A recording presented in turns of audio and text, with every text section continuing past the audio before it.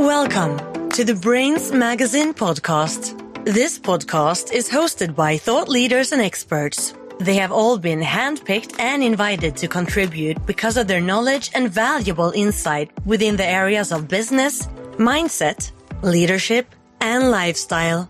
Whether you're starting a business, looking for personal growth, or if you're just here to learn something new, you will get actionable advice from world-class award-winning coaches, experts, and industry leaders from over 50 countries across 6 continents.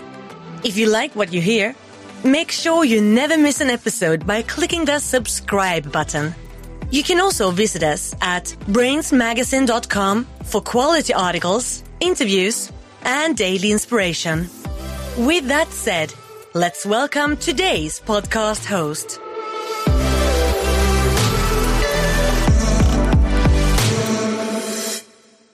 Hi, I'm Dr. Adriana Popescu, and I will be your Brainz podcast host today. I am a clinical psychologist, addiction and trauma specialist, author, speaker, podcast host myself, and empowerment coach who's based in San Francisco, California, and practices worldwide. I am the clinical director at Avery Lane, a women's addiction treatment program focusing on co-occurring mental health disorders and trauma, and the founder and CEO of Firebird Healing, an innovative holistic trauma healing center, both in Northern California. I've contributed to a number of books on recovery and empowerment, and am the author of a newly released book called What If You're Not As Effed Up As You Think You Are, which I'm going to be talking about in this podcast today. With my work, I love to empower people to release their self-judgments, overcome their imagined limitations, and create a life of infinite possibilities. Hope you enjoy. Hello, everyone. My name is Vinicius. I'll be the host today, interviewing Dr. Adriana Popescu. Hi, Vinny. Happy to be with you here today. I want to start today's episode with the first question about your newest book. What if you're not as up as you think you are? So what's inspired you to write that book? Can you let us know a bit more about that? Yeah, and the title, the controversial title, we did put asterisks in there in the printed version.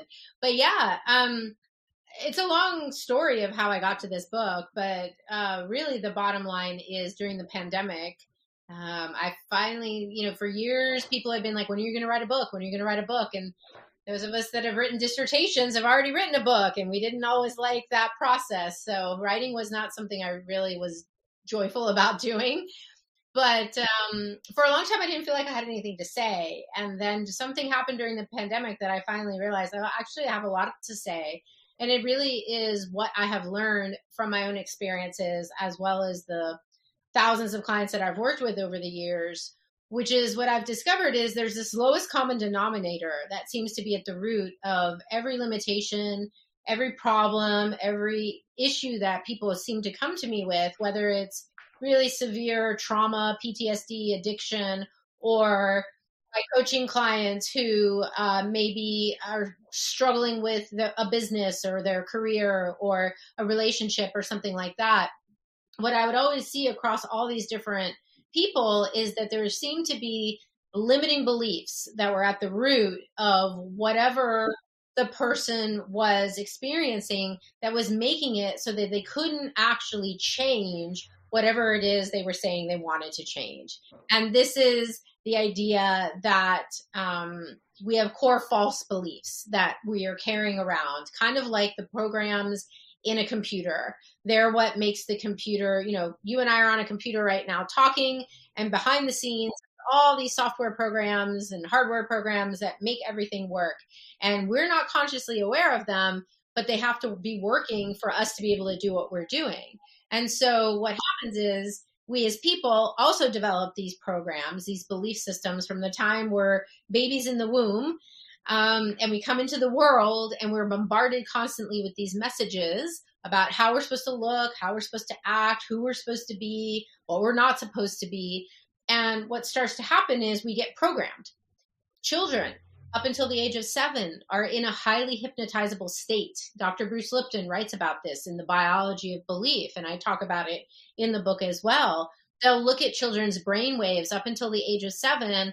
Their brainwaves are primarily in the theta wavelength, which means like deep meditation or hypnosis. You're essentially being super absorbent of all the material that's coming in and taking it to be true, which is why you can tell a kid that there's this bunny that's going to come every Easter and give you candy and chocolates and things, right? And children will believe it. Even though it doesn't make logical sense, it's not true, they believe what is told to them. And so we will believe what our authority figures, our parents, families, older kids, teachers at school, priests or pastors, whoever the influences are. And nowadays, media, television, movies, social media, we're constantly getting bombarded with these messages, and it starts to shape the way we see ourselves. We learn how to judge ourselves. We learn how to make ourselves wrong. Because we're desperately trying to fit in. And sometimes the messages we get is it's not okay to be different, or you're too much, or you're not enough, or whatever it may be. And then we start to believe these lies to be true. So the lies. Yeah. Yeah. That's really what was the inspiration, is recognizing this pattern across so many different people, and knowing that in my personal experience and in my professional experience, I've been able to discover tools that allow us to change those programs and those limiting points of view. So I wanted to get that information out there in the world so people knew that we have the technology to change whatever it is in our lives that isn't working. Can you please tell us more about those tools that are like able to change the lies that we believe with all this information that's being bombarded to us? Yeah. And tell, of course, to the readers, like what they will get out of using those tools and the book. Yeah.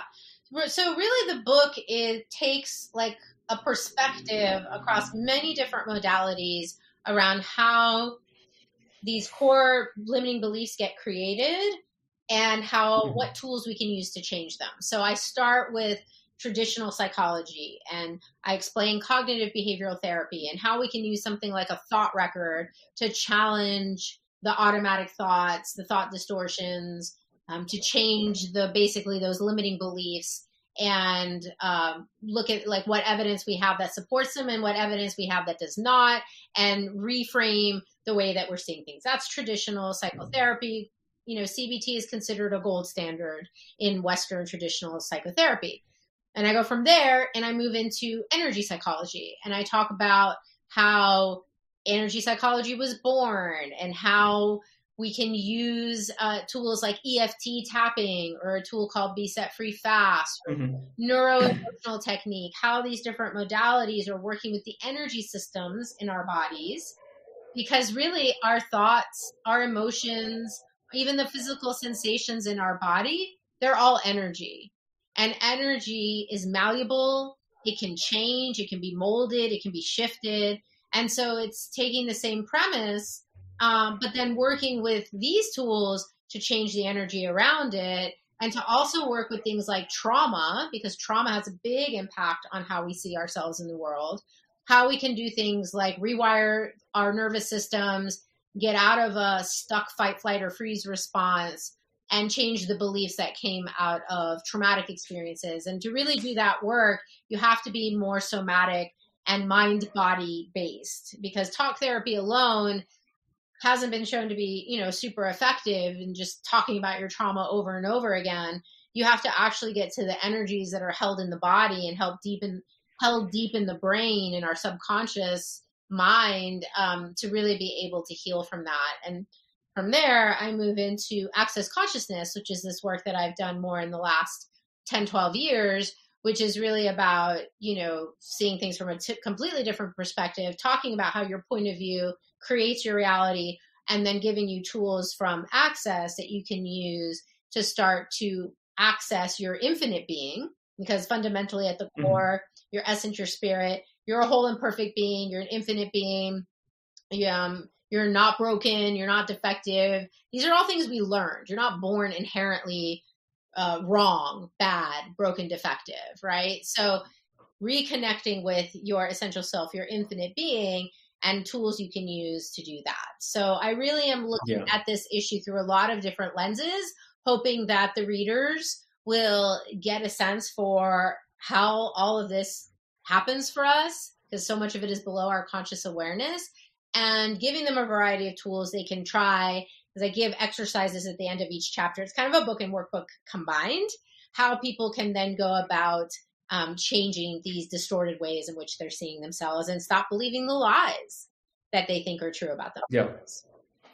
So they can really expect transformation, let's say, or at least a bit of change in their world from the tools that you like give them during the book. Yeah. If they're willing to do work, it does take work. It's not just going to magically, happen.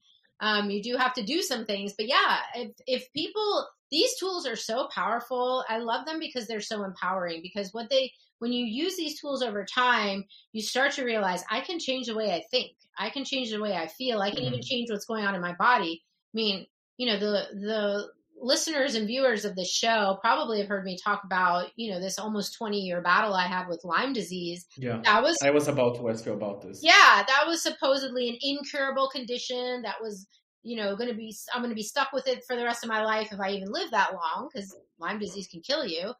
And if I had believed what the doctors told me, I wouldn't be here right now. So your point of view really does create your reality. And I always knew somewhere inside that there's got to be a way I can get better from this. There's got to be a way I can heal. And if I'm not finding it here in Western medicine, I'm going to look elsewhere. I'm going to look in traditional healing methods. I'm going to look at holistic and alternative healing methods. And I did. And that's how I came to discover all these tools. It was really through my own personal journey, which in many ways became a spiritual journey, and through a very dark night of the soul, as we talk about in kind of spiritual practices. I did go through that. I was extremely depressed. I was extremely sick. And I was down a dark black hole. But the fact that I discovered these techniques, and as I started using them and went to different practitioners and they were working in this more holistic way with me, I started feeling better. And so then I wanted to learn how to do these techniques so I could help my clients. And really that's how it all evolved over the last 20 plus years. Yeah, that's awesome. Like you literally had skin in the game, let's say like this, with all the tools that you're sharing in the book, like practicing and using them yourself to share with your readers. And I find that amazing. Thank you. And still on the book, like what are the feedback that you've been receiving from people that are reading it? What are they thinking about it? Like, have you received any review? Yeah, people have been really positive. We have some reviews on Amazon, and we're asking people to please do more, because the more reviews it has, the more Amazon puts it out there for people to find, all the algorithms.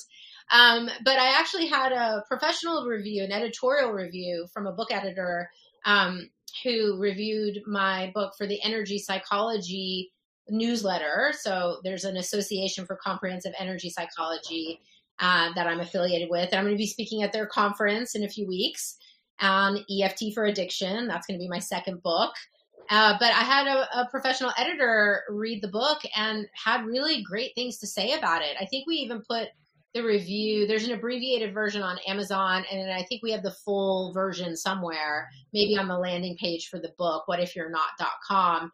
But she really wrote a great, she doesn't know me, she doesn't know, she knows a little bit about energy psychology, but she thought I did a really great job of explaining these concepts to the reader. Somebody told me that my explanation of how to do EFT was like the best one they had ever read. Mostly the people who have given me feedback have said really positive things. They found the information really useful. They found it easy to understand. One of the worries I had, in writing it was, did I put too much in here? Is it too much information? Is it going to go over people's heads? But it seems like people are getting it. It seems like they're finding it helpful. It's really opening them up to a different possibility, which was one of the main things I wanted to do, is just to maybe plant a seed. Even if people don't choose not to do this work, if it's just plant a seed for a different possibility that, hey, maybe you're really just not as effed up as you think you are, that in and of itself, if that title sparks something in someone's world, great. But yeah, so far so good. I've been very pleased with the feedback that we've gotten, and I would just love the book to go out in the world and reach more people. That's incredible. And I wanted to ask you one more thing on the book. How it was like being interviewed by Jack Canfield about the book. I love Jack. He's so great. He's really someone I consider like an inspiration or even a mentor. And I was so grateful. I've taken some of his workshops. I got a chance to be interviewed by him at his beautiful home in Santa Barbara. California, and during the pandemic, which was, amazing that he was still allowing that to occur. And he's just such a lovely man. And, he came from nothing. He too, he could have easily taken a victim consciousness and stayed stuck in poverty and in limited, possibilities for his life. But he too was like a warrior, and he knew something greater was possible. He worked his tail off. He got himself into an Ivy League school. Our stories are actually kind of similar, even starting in West Virginia. We both actually were born, and I was partly raised in West Virginia as he was, and we both went to Ivy League schools and kind of made something. I haven't reached the success he's had. Oh my gosh, he sold like 500 million copies of those Chicken Soup for the Soul books. It's incredible. But it was lovely. I mean, he's a big fan of tapping. He actually has spoken on the Tapping World Summit a number of times. He's kind of an expert in EFT tapping. He's very open to energy psychology and the different approaches. So he knew what I was talking about, which is always really nice to be interviewed by someone who knows what you do and what it is. And he ask you really, I think, and he asked really good questions, really intelligent questions. And I just felt really comfortable with him, even though there's cameras everywhere and it's, a pretty well set up professional studio that he has in his house. I felt really, he was so warm and friendly and open, and it was just, I felt really warmly received by him. So yeah, it was a real treat. Yeah, that's awesome. And to wrap up the book, so we can move on into therapy and Firebird healing, I'd like to ask you, like, what is one tool that you could share with anyone that's listening to this right now on the book that would contribute to them? Is there one that you're like preferred one or something like that? Well, I think some of them require probably more time, to really get into. Like, to teach someone how to tap, you kind of have to go through some explanation of it. So I guess I might pick something from one of the first chapters in the book, which is Byron Katie's work. If you're familiar with her, you can find her at thework.com. And she has these 4 really super simple questions that can help you to shift the way you're thinking about yourself or a situation. And it's basically like a layperson's version of, cognitive behavioral therapy. But I find it super simple, and I offer it up as one of the exercises in the book, which is you take something negative. Like, let's say you're looking at a job interview that maybe didn't go so well, and you're thinking, I blew it. I failed. See, I'm a total failure. I blew that interview. Okay. And so you would take that thought and then apply these 4 questions to it, because questions will empower. Questions open up different perspectives and possibilities. Answers tend to give you tunnel vision. And that's what most of us are doing when we're seeing ourselves through these core false beliefs. I'm a failure. I'm a loser. I never get it right. You can't see past that. These questions help you to look at it from a different perspective. So you ask first, is it true? Is it true that I'm a failure? Is it really true? How do I know it's true? Right? So, that would force you to look at, okay, have I failed at every single thing in life? Well, no. I managed to successfully get a degree, or I've managed to, maintain a relationship before. I've gotten jobs before, so you start to look at, okay, maybe it's not totally true. Maybe sometimes I have failed at some things, but maybe not all the time. How does it feel when I think this way? Well, I feel pretty crappy. I feel shame. I feel sad. I feel hopeless. If I think that I'm a failure, it makes me want to give up. If I'm somebody who uses substances, maybe it makes me want to drink or use, right?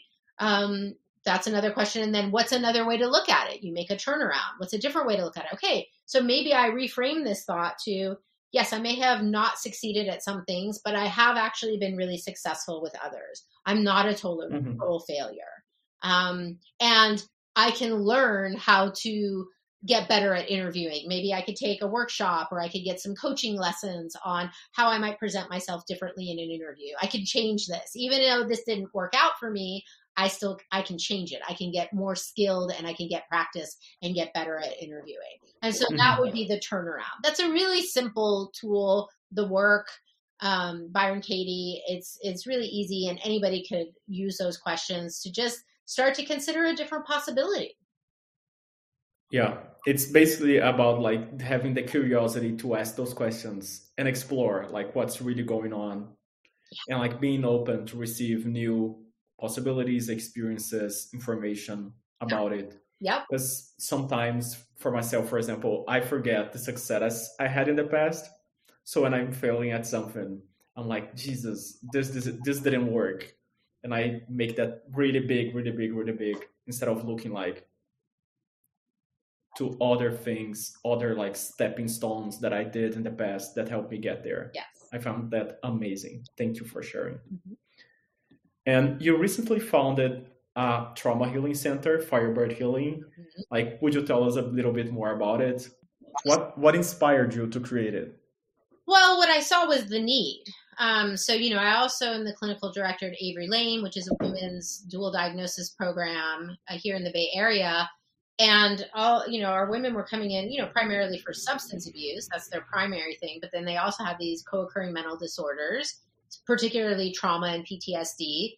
And though we do a lot with them in the 30 or 60 days, sometimes less, sometimes more, that we have with them, we still weren't able to get really, and we could do some trauma processing work, but there's so many of them have chronic PTSD, lifetimes worth of trauma to work through. Mm-hmm. And there wasn't the time and an ability to do that. So I saw where there was a real need for that kind of treatment for people, especially who have gone through rehab.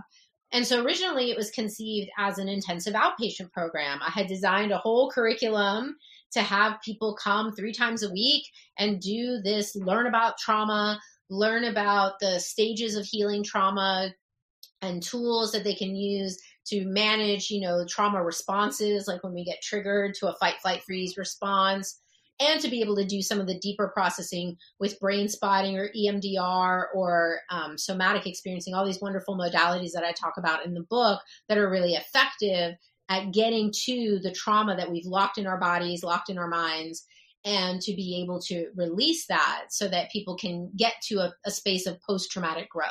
Because that was always the vision for me with trauma work, is that, I want to help people be like the phoenix bird. That's why I chose the name Firebird Healing and the symbol of a phoenix bird, which comes from, mythology. I believe it's Greek mythology, Roman mythology, whatever it is. And the phoenix bird, rises. It has flames for wings because it rises from the fires of destruction and ruin, and it triumphs. And so Firebird Healing, triumph over trauma, that became the MO, and this program was designed to help people learn how to heal from trauma. So then the pandemic hit and everything went online, and Firebird kind of went on hold for a while. And then I decided that I needed to launch it in whatever format I could forget IOP for now, and let's just get out there. Let's give people information. I the Firebird website, Firebird Healing, firebird-healing.com. I want it to be a venue where people go and get information, where they can read articles and find resources and watch videos, on all our social media and YouTube and stuff, where they can watch and learn about trauma and techniques and people's stories and how they can heal from this stuff. And then we started doing online workshops, and we started we just had our first in-person workshop just last weekend. And then I hired another therapist, Nicole, to start working with me. And so we offer, through Firebird, we offer individual and group therapy. We offer workshops. We're creating some healing retreats for next year, and all kinds of really, really great stuff. Like, my vision for Firebird is for it to be like the premier trauma healing resource, where people can go and find hope and find tools and resources that are going to help them come out of that black hole of trauma and despair and recognize that they can be like that phoenix bird rising from the ashes and truly triumph over their trauma. That's incredible. So with Firebird, it's all about trauma and triumphing over it. So healing from trauma is possible. Because I see a lot of people talking about trauma and looking at it through lens of this is not possible for me to get over. Could you please enlighten us more about that, and also talk about the difference between a big trauma and a smaller trauma. Like, how does all that work? Yeah. So trauma basically is an experience that you have that overwhelms in the moment, overwhelms your ability to cope. And people have been talking about like big T. Most people think of trauma as what some would call big T, capital T trauma. So things like war, acts of violence, natural disasters, assault, abuse of physical, mental, emotional, sexual. People think of that kind of stuff as being big T trauma. And little T trauma has been often overlooked, but can be equally overwhelming to people, which can include things like loss, grief, loss, losing a job that you love, losing a partner, losing your pet, being bullied or harassed, having an illness of some sort, right?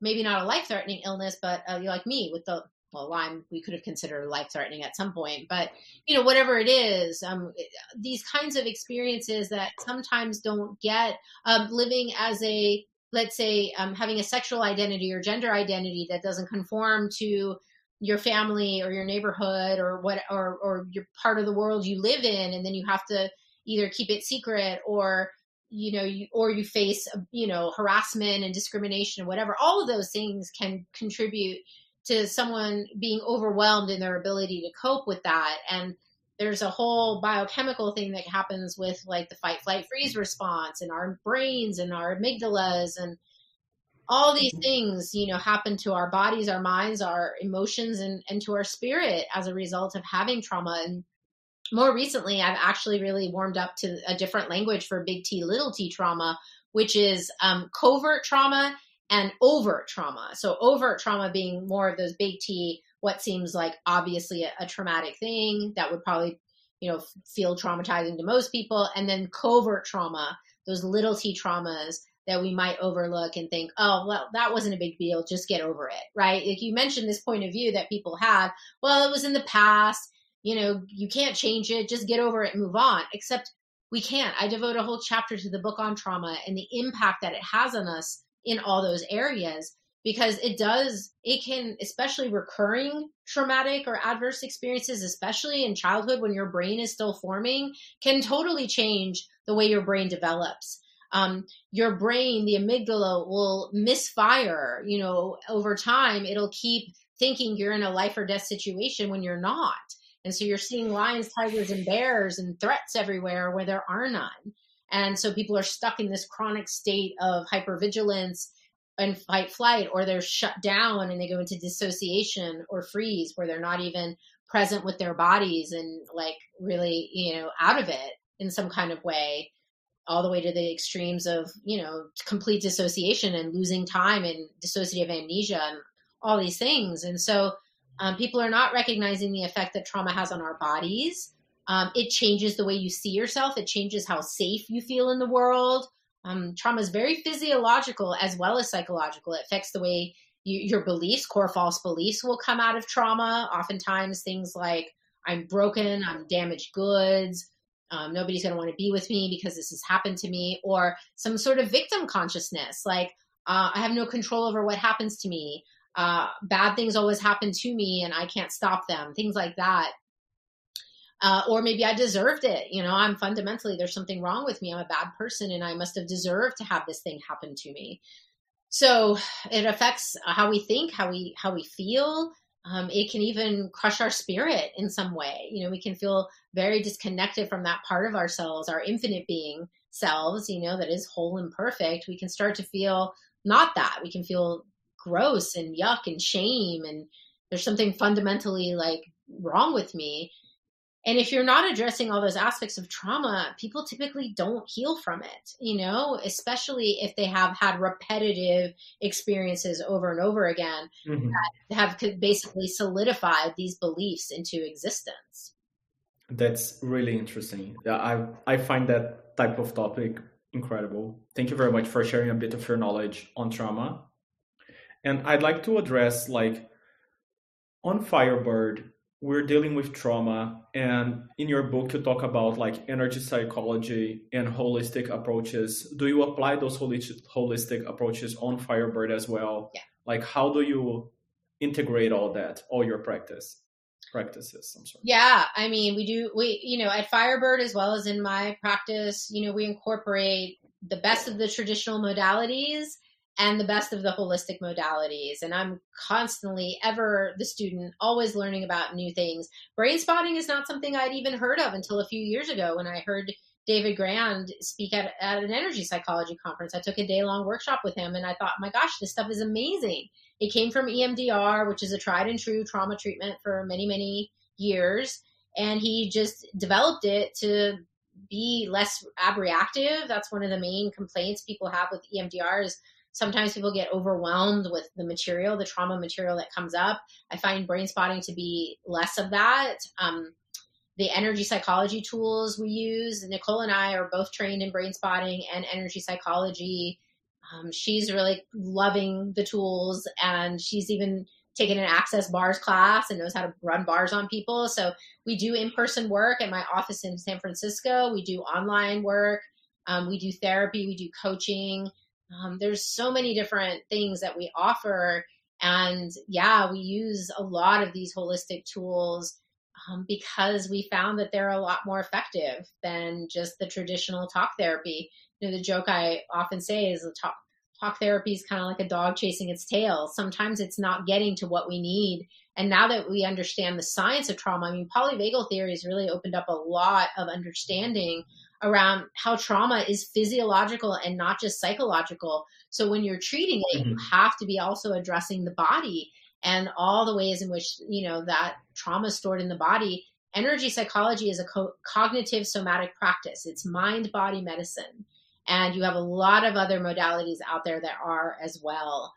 So the technology is there. Science is now validating these modalities. There's a huge body of research. If you go to the ESEP website, energypsych.org, there's something like over 300 published research studies now on these techniques and how they are shown to be highly effective with all kinds of issues, depression, anxiety, trauma, PTSD, addiction, phobias, all kinds of like mental health issues, physical things like chronic pain, allergies, health issues of various kinds. And EP is really taken off in sports psychology. So you have a lot of people who are professional athletes who are using tapping. I've worked with a couple of Olympic athletes to help them, deal with performance anxiety, to be able to concentrate, to be able to do their very best, to be their very best.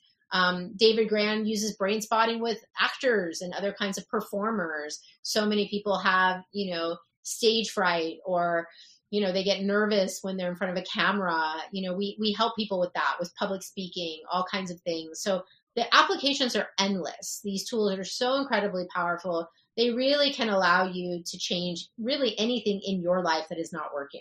So you could say that energy psychology is not really different, but there is a difference between energy psychology and the traditional psychology. Could you speak just a little bit more about that? Because I'm aware that you just spoke some differences between the two right now.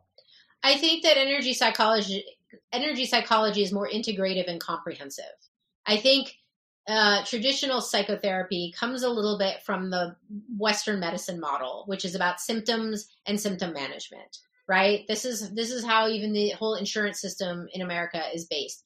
You have to meet medical necessity for a mental health disorder, and then all of the therapy is supposed to be oriented toward mitigating the symptoms of that disorder.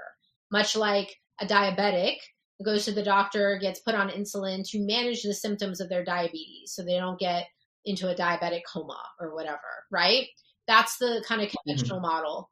And energy psychology to me goes deeper. It gets to the root causes of why this is an issue in the first place.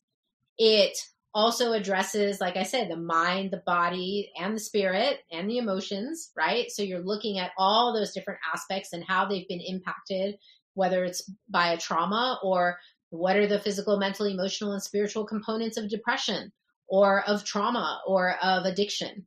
right? So I think we're being more comprehensive, and the other thing you see in Western medicine is you go to your general practitioner for one thing, and then you have to go to a specialist, right? The body is even seen in different systems. Like you go to this kind of doctor for your eyes, and you go to that kind of doctor for your foot, and you go to this kind of doctor for your heart. It's fragmented. And so I think we're being more complete when we're addressing all these different components, and we can do it in one venue rather than having to send someone to 5 different practitioners to address 5 different aspects of the same thing.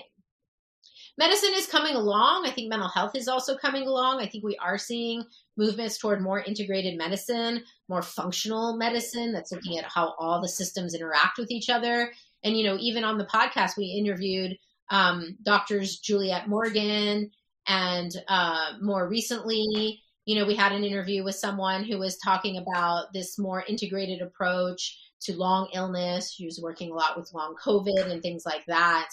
And so I do think medicine is starting to come along, and we have a long ways to go.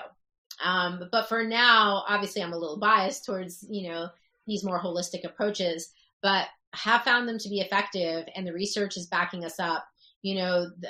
What they'll find when they compare EP, energy psychology, for instance, with CBT, cognitive behavioral therapy, both get good results, but EP does it in half the time.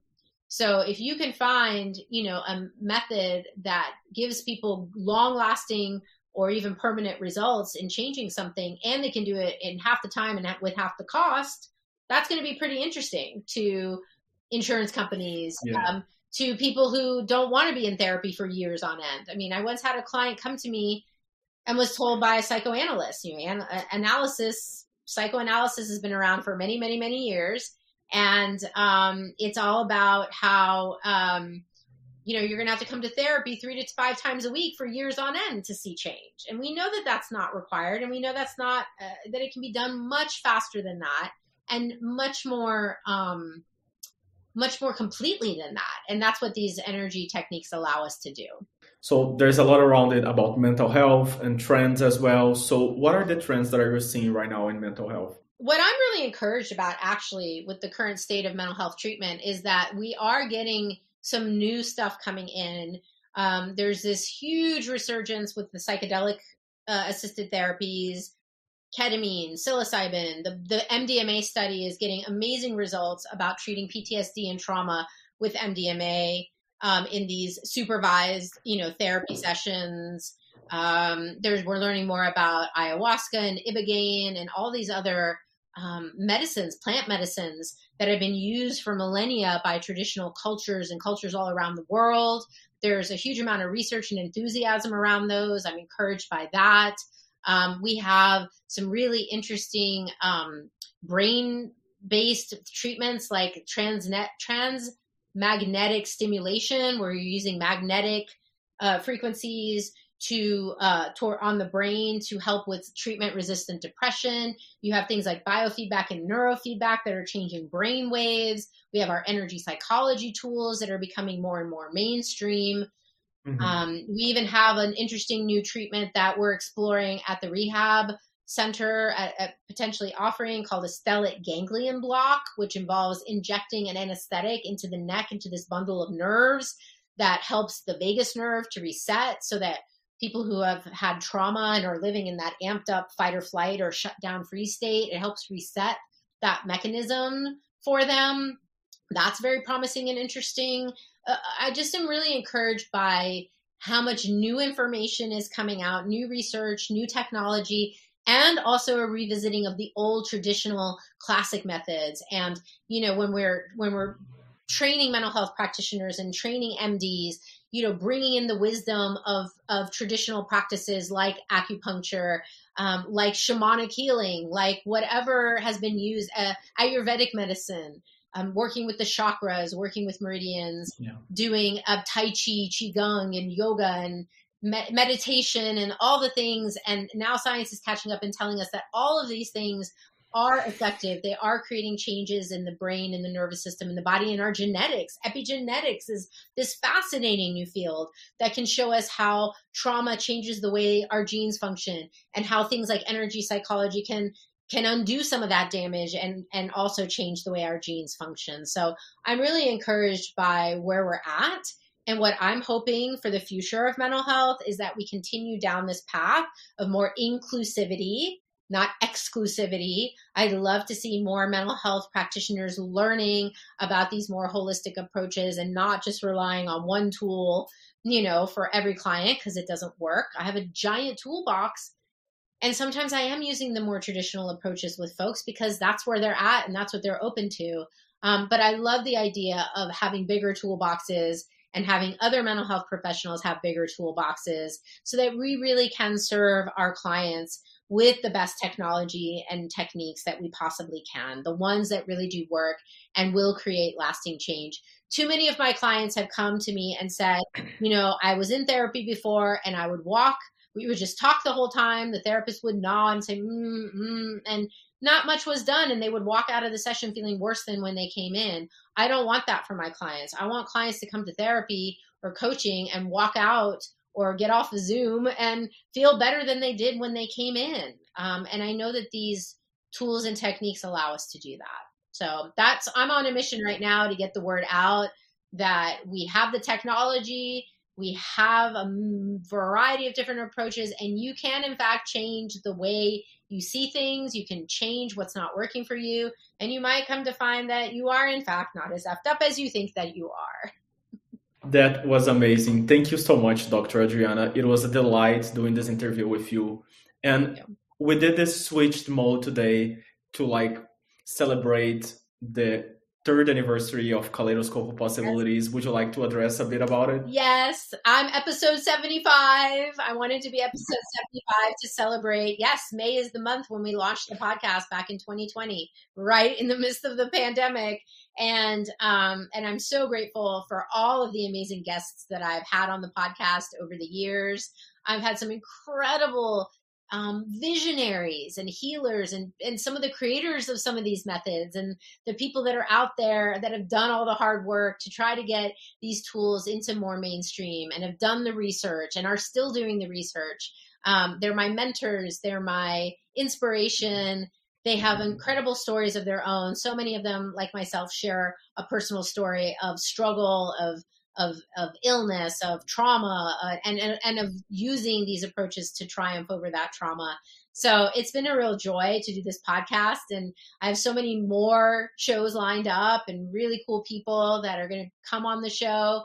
I feel very blessed to be able to do this. It's really fun for me to talk with folks about their stories and their tools and what they have found works and doesn't work. And I love that there are other people out there that are thinking outside the box.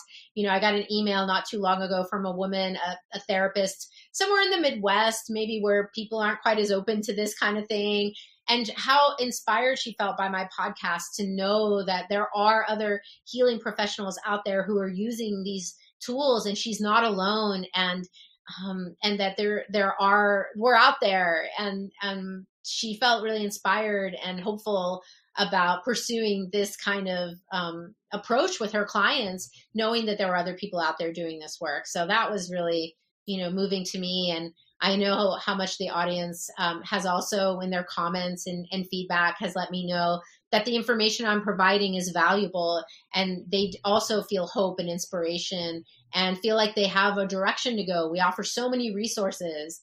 Just in our show notes, we give a lot of links and resources for folks. So I'm just really proud of the work that we've done. And I'm super grateful to you, Vinny, being my behind the scenes guy who puts it all together and handles all the technology that's over my head. So grateful to my team, grateful to all of the audience, those of you that tune in, always, asking if you like this stuff, please do subscribe, comment, share, help us get this information out there in the hands of more people. And of course, if you want to find me, you can find me on all the different social media or at my 2 websites, adrianapopescu.org or firebird-healing.com. Thank you so much, Dr. Adriana. It was amazing, this conversation. Thank you so much for creating and leading all this movement. I love it. Thank you. Bye, everyone. See you next time.